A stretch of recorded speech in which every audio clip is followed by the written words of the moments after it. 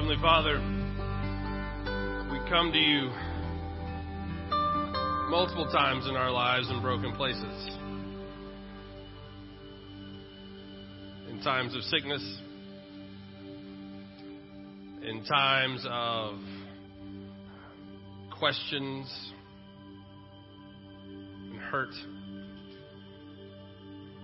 But we know that you are a God who takes our broken vessels and mends them together, continues to use them to pour out your love.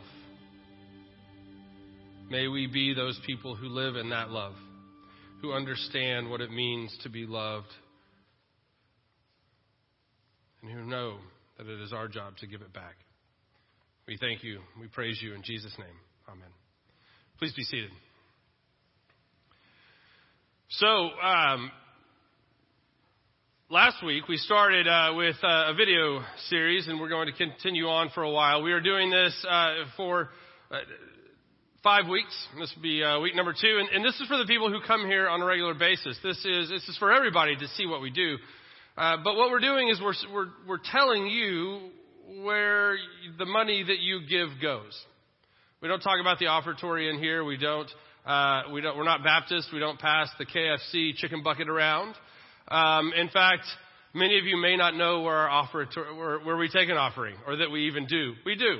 These brown offertory pillars over here on the sides of the CLC when you walk in, that's where we take the offering. We do it online as well because it is, like the 1990s at least. We're behind the times in a lot of our technology. That was more of a shot at that. But so we do take an offering and we do these things. But what we don't talk about all the time is what we do. What we do with the money that we receive from you all. The money that you, as a son, as a daughter, living into your life as a disciple of Jesus, that you give to us and you trust us enough to take that money and to do ministry. Last week, we started here on campus with our children's ministry and the amazing things that they do. This week, we want to show you that your money that you give doesn't just affect the lives of kids around here. It goes across town to Asbury United Methodist Church.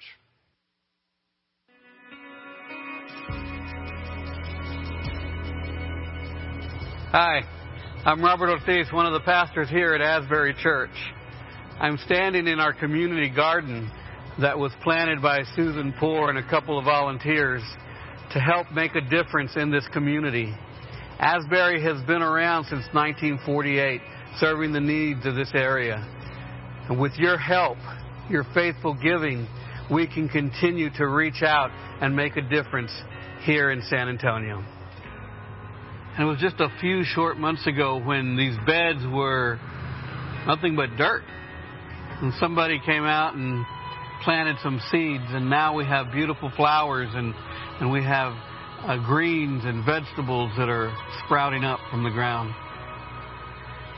And that kind of resembles what we're doing here at Asbury. We're throwing out seeds. We're planting a vineyard. And we're reaching out to people. We're reaching out by being the hands and feet of Jesus.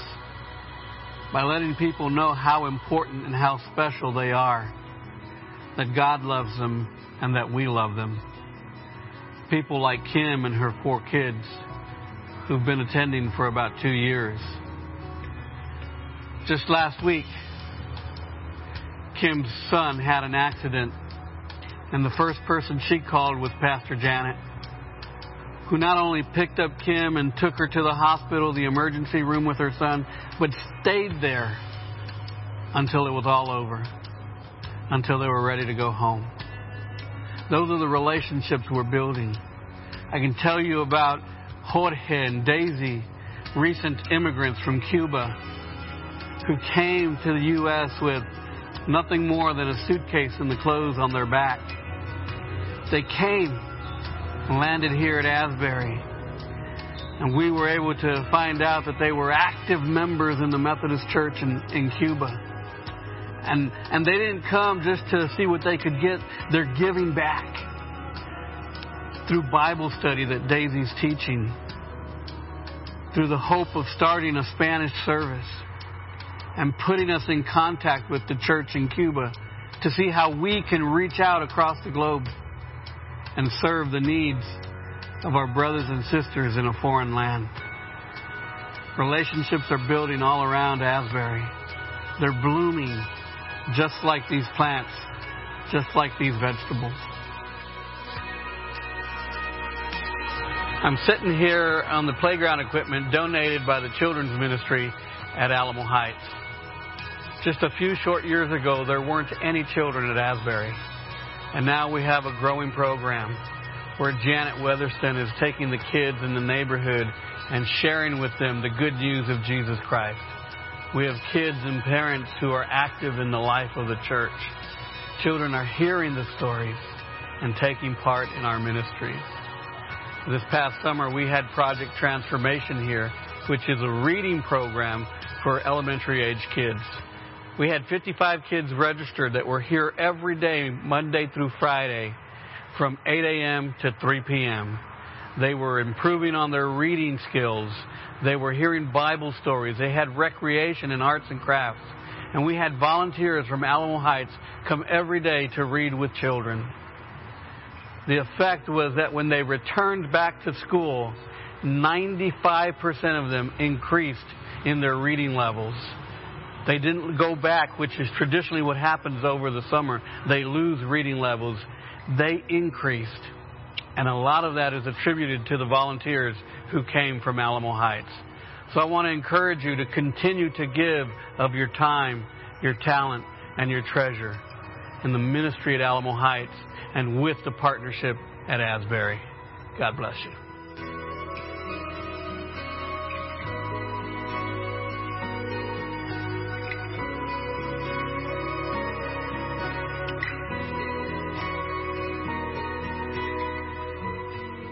If you've never had a chance to meet mi hermano en Cristo, Roberto, you're missing out.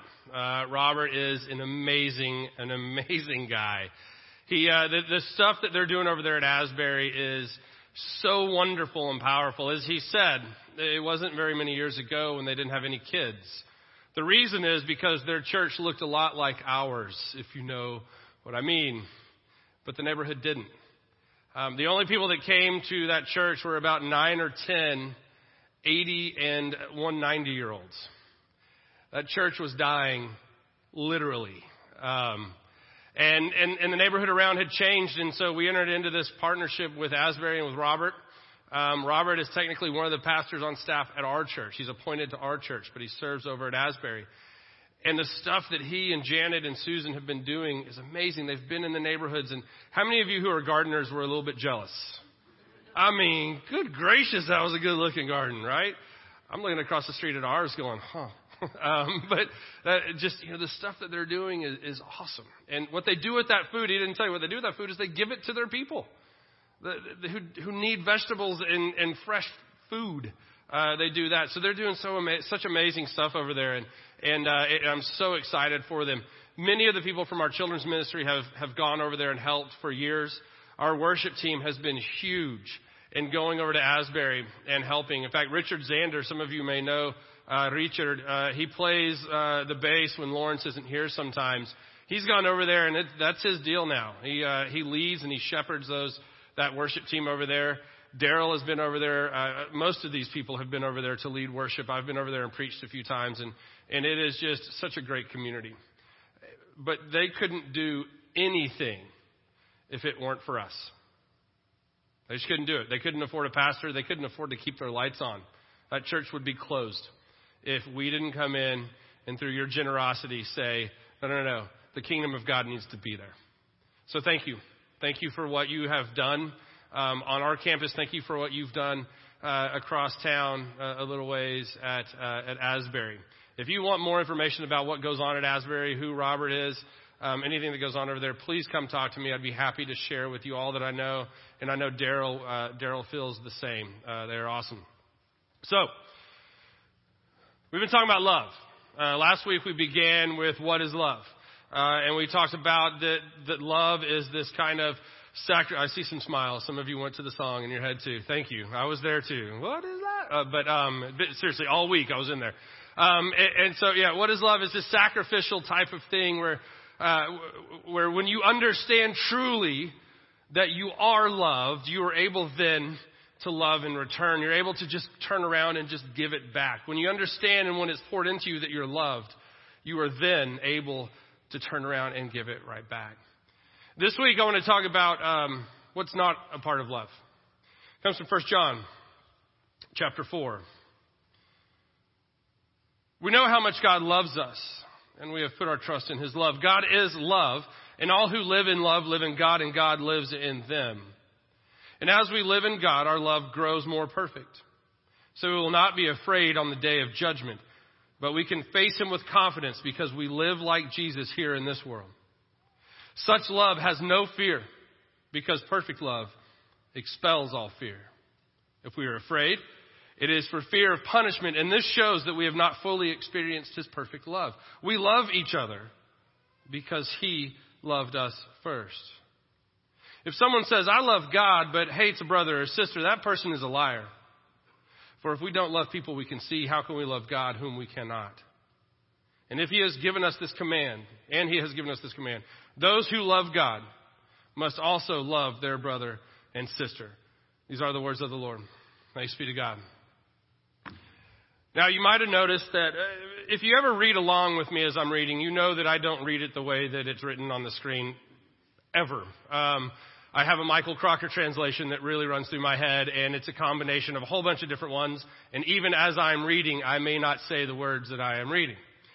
Today, however, I purposefully left out 2 words. And I did it because it makes me mad that they're even in there. So towards the end, verse 20 and 21, as the writer of John is talking about love, he says, those who say, I hate a Christian brother or sister, they don't really understand what love is, because if you are loved by God and love God, then you will love your Christian brother or sister. Now, I took out the word Christian, obviously. Now, the original didn't have it. Let's be honest, the original didn't have sister either. It was written during a time where men were the ones who you would talk about, although it was not always men who were doing the leading and doing necessarily the writing. If you look at how Jesus lived his life, Jesus didn't exclude women. In fact, there's a lot of evidence that said they were much more a part of his ministry than we have ever given women credit for. So at some point along the way, interpreters are like, hey, you know what? We should put the ladies in there. And the ladies are like, if you want to come home, yes, you should. And so we added sisters in there, and they should be there. But then somewhere else along the line, somebody said, we need to talk about, loving your Christian brother and sister. And this is the important thing. No. No. See, what this also talks about is this talks about fear. Fear has no place in love. Where love is, where God is, there should be no fear. And what does fear come from? Fear comes from uncertainty, right? It comes from uncertainty. It comes from differences in groups of people. It comes from the unknown. It comes when we stand as a community and we look at another community and we don't know what their true intentions are. And this fear comes up. And so what we do is we refuse to give them love. What we do is we withhold love from them. We do this all the time. In fact, the church has been good at this over the generations. That we single out a certain place or a certain group of people. And we say, we love everyone in our community. We will love you through the good times, through the bad times. We will love you through your flaws and in your victories. We love you. There is nothing you can do to ever separate you from our love because you're in our community. But those people over there, no, they're not in our community. We don't have to love them. Because it says in 1 John that you love your Christian brother and sister. No. What this does is, this sends the wrong message. Because if God is love, then God didn't say God is love only to a few certain people. It doesn't say that God came to give his son so that all who would believe, it says, for God so loved the world. Right? For God so loved the world that he gave his only son so that all would believe in him would have eternal life and not perish. If you read the intent of that, it's so that all. God loved the world, not just a select group of people. when Jesus sent the disciples out and us out in Matthew 28, he says, go into the world to everyone. In fact, we just finished a series not too long ago that talked about the fact that all of us, every single person who has ever been created, was created in the image of God. Everyone. Some people just don't understand what it means to be loved yet. Some people just don't understand what it feels like to be loved. Some people live their life in fear. And unfortunately, a lot of times, it's fear of the church. It's fear of Christianity. Because we do a good job at pointing out differences. See, love isn't an exclusive party. Love is this thing that says it's not necessarily accepting or condoning of actions, of beliefs, of other things, but it says I'm not going to condemn you for that. I'm still going to love you. I don't like what you're doing, and I really hope and long for you to come alongside and understand what it feels like to be truly loved. Think about this. You ever experienced a dog? There's a dog. Daryl and Stacy have this dog, Annie Oakley. And Annie was a rescue dog. And she's a really cute dog. But whomever she was rescued from wasn't a very cute person. Clearly, there was some issues there, and it was a male. Because anytime somebody shows up, like anytime I walk in the door, Daryl said, I was over there the other day, and he goes, hold on just a second. Let me make sure Annie's on her bed or outside. How come? Because if she sees you, she's going to pee, and I don't want to clean it up.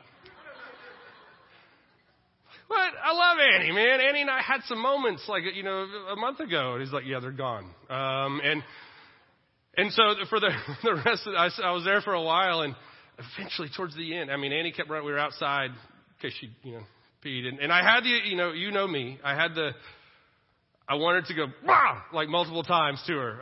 But I didn't. I held back.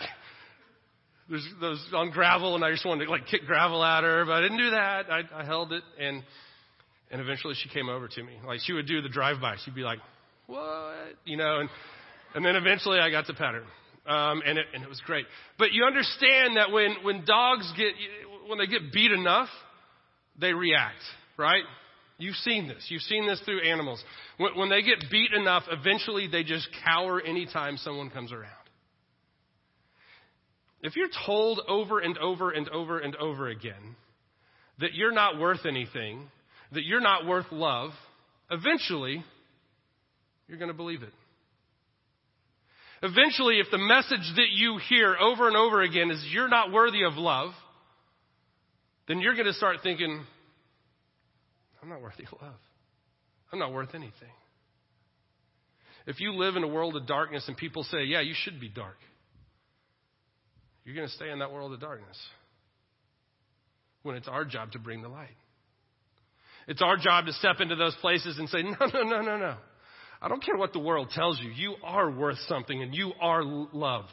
You are worthy of love. You're loved by God who created you in his image. You're his son. You're his daughter. Has no one ever told you this before? Oh, gosh, I'm sorry. Let me tell you how lovely you are. Let me tell you what love truly is. We have a ministry here. Jesus said love. And what happens is a bunch of girls go in to a couple of strip clubs around our town on kind of a regular basis. And they go in, and basically what they do is they go into these clubs and they tell the girls, hey, we're sorry. We're sorry for the things that we've said about you in the past. We're sorry for those of us who believe in the forgiveness and grace and mercy of Jesus Christ, who stand outside of your place of business and pick at you and say that you're going to burn. We're sorry for the times that we have told you that you're not worthy, that you're scum, that you're trash. We're sorry for the times that we have withheld our love from you. That's not who God is. That's not who Jesus was. And it shouldn't be who we are. Now, these girls don't go in there and go, I'm so proud you got this job, and I hope you move up and, make the center stage or something. Keep going, No. They're like, man, I'm sorry you have to be in this line of work, and maybe one day you can get out, but that's not why they're there. Why they're there is to say, even while you're here, we love you. Even while you're here, you are worthy. Even while you are here, God loves you.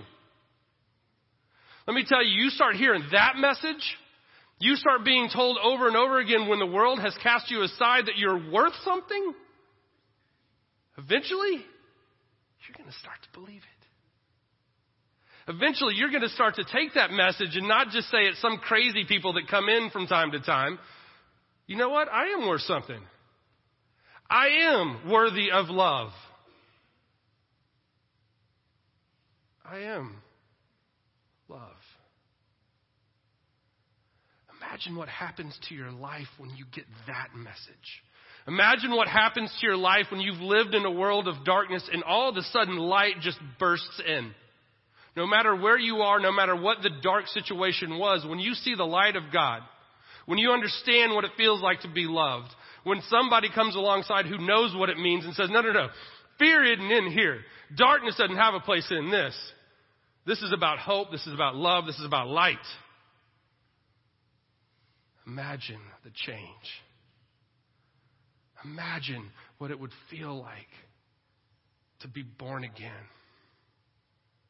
To understand from this point forward, I'm worth something. Oh, that is love. That is how we love. Not through fear or intimidation or condemnation. Because that has no place in the love of God. And if we truly are the sons and daughters of God, if we believe what we talked about last 4 weeks, that we are created in the image of God and we are to live our lives as God lived his, then the love that we have that lives inside of us shouldn't stay inside of us. It should be bursting forth so that we can tell a story and say, hey, I know a place where you can come and get forgiveness. I know a place where you can come and feel like you're loved and accepted. I know this place where you can come get a meal, and what this meal says is that there was a guy who lived a long time ago who you may not know, but he knows you. And he loves you. Yeah. Even you. And he said, come to me, all you who are weary. Come to me, all you who are at their wits' end, who are desperate, who need to hear a voice from somebody saying, you're loved. Come to my table and eat with me. That is love. If you're assisting with communion, if you'd come forward right now. And the rest of you, if you would join me in prayer.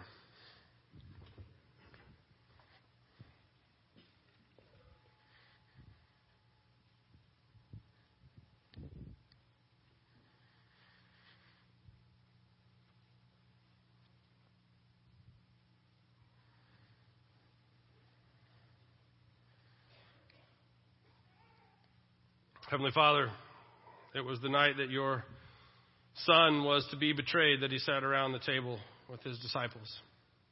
He took the bread and he raised it to heaven and he blessed God and he broke it. He said, take this, eat all of you. This is my body, which is given for you. After supper was over, he took the cup and he raised it to heaven and he blessed God. And he said, take this, drink all of you. This is my blood, which is poured out for the forgiveness of sins. As often as you drink this, do so in remembrance of me. And so we come this morning in remembrance of these mighty acts of salvation, of sacrifice, of grace, of mercy, of love. Remembering that mystery of faith that Christ has died, Christ has risen, and Christ will come again. By the power of the Holy Spirit, we pray that you would make this be the body and blood of Christ for us. And that as we consume it, we would become holy and living sacrifices, redeemed by his blood, given strength through the Spirit that as we go into this world, we may have the power to share the love of God. We thank you and praise you in his name. Amen.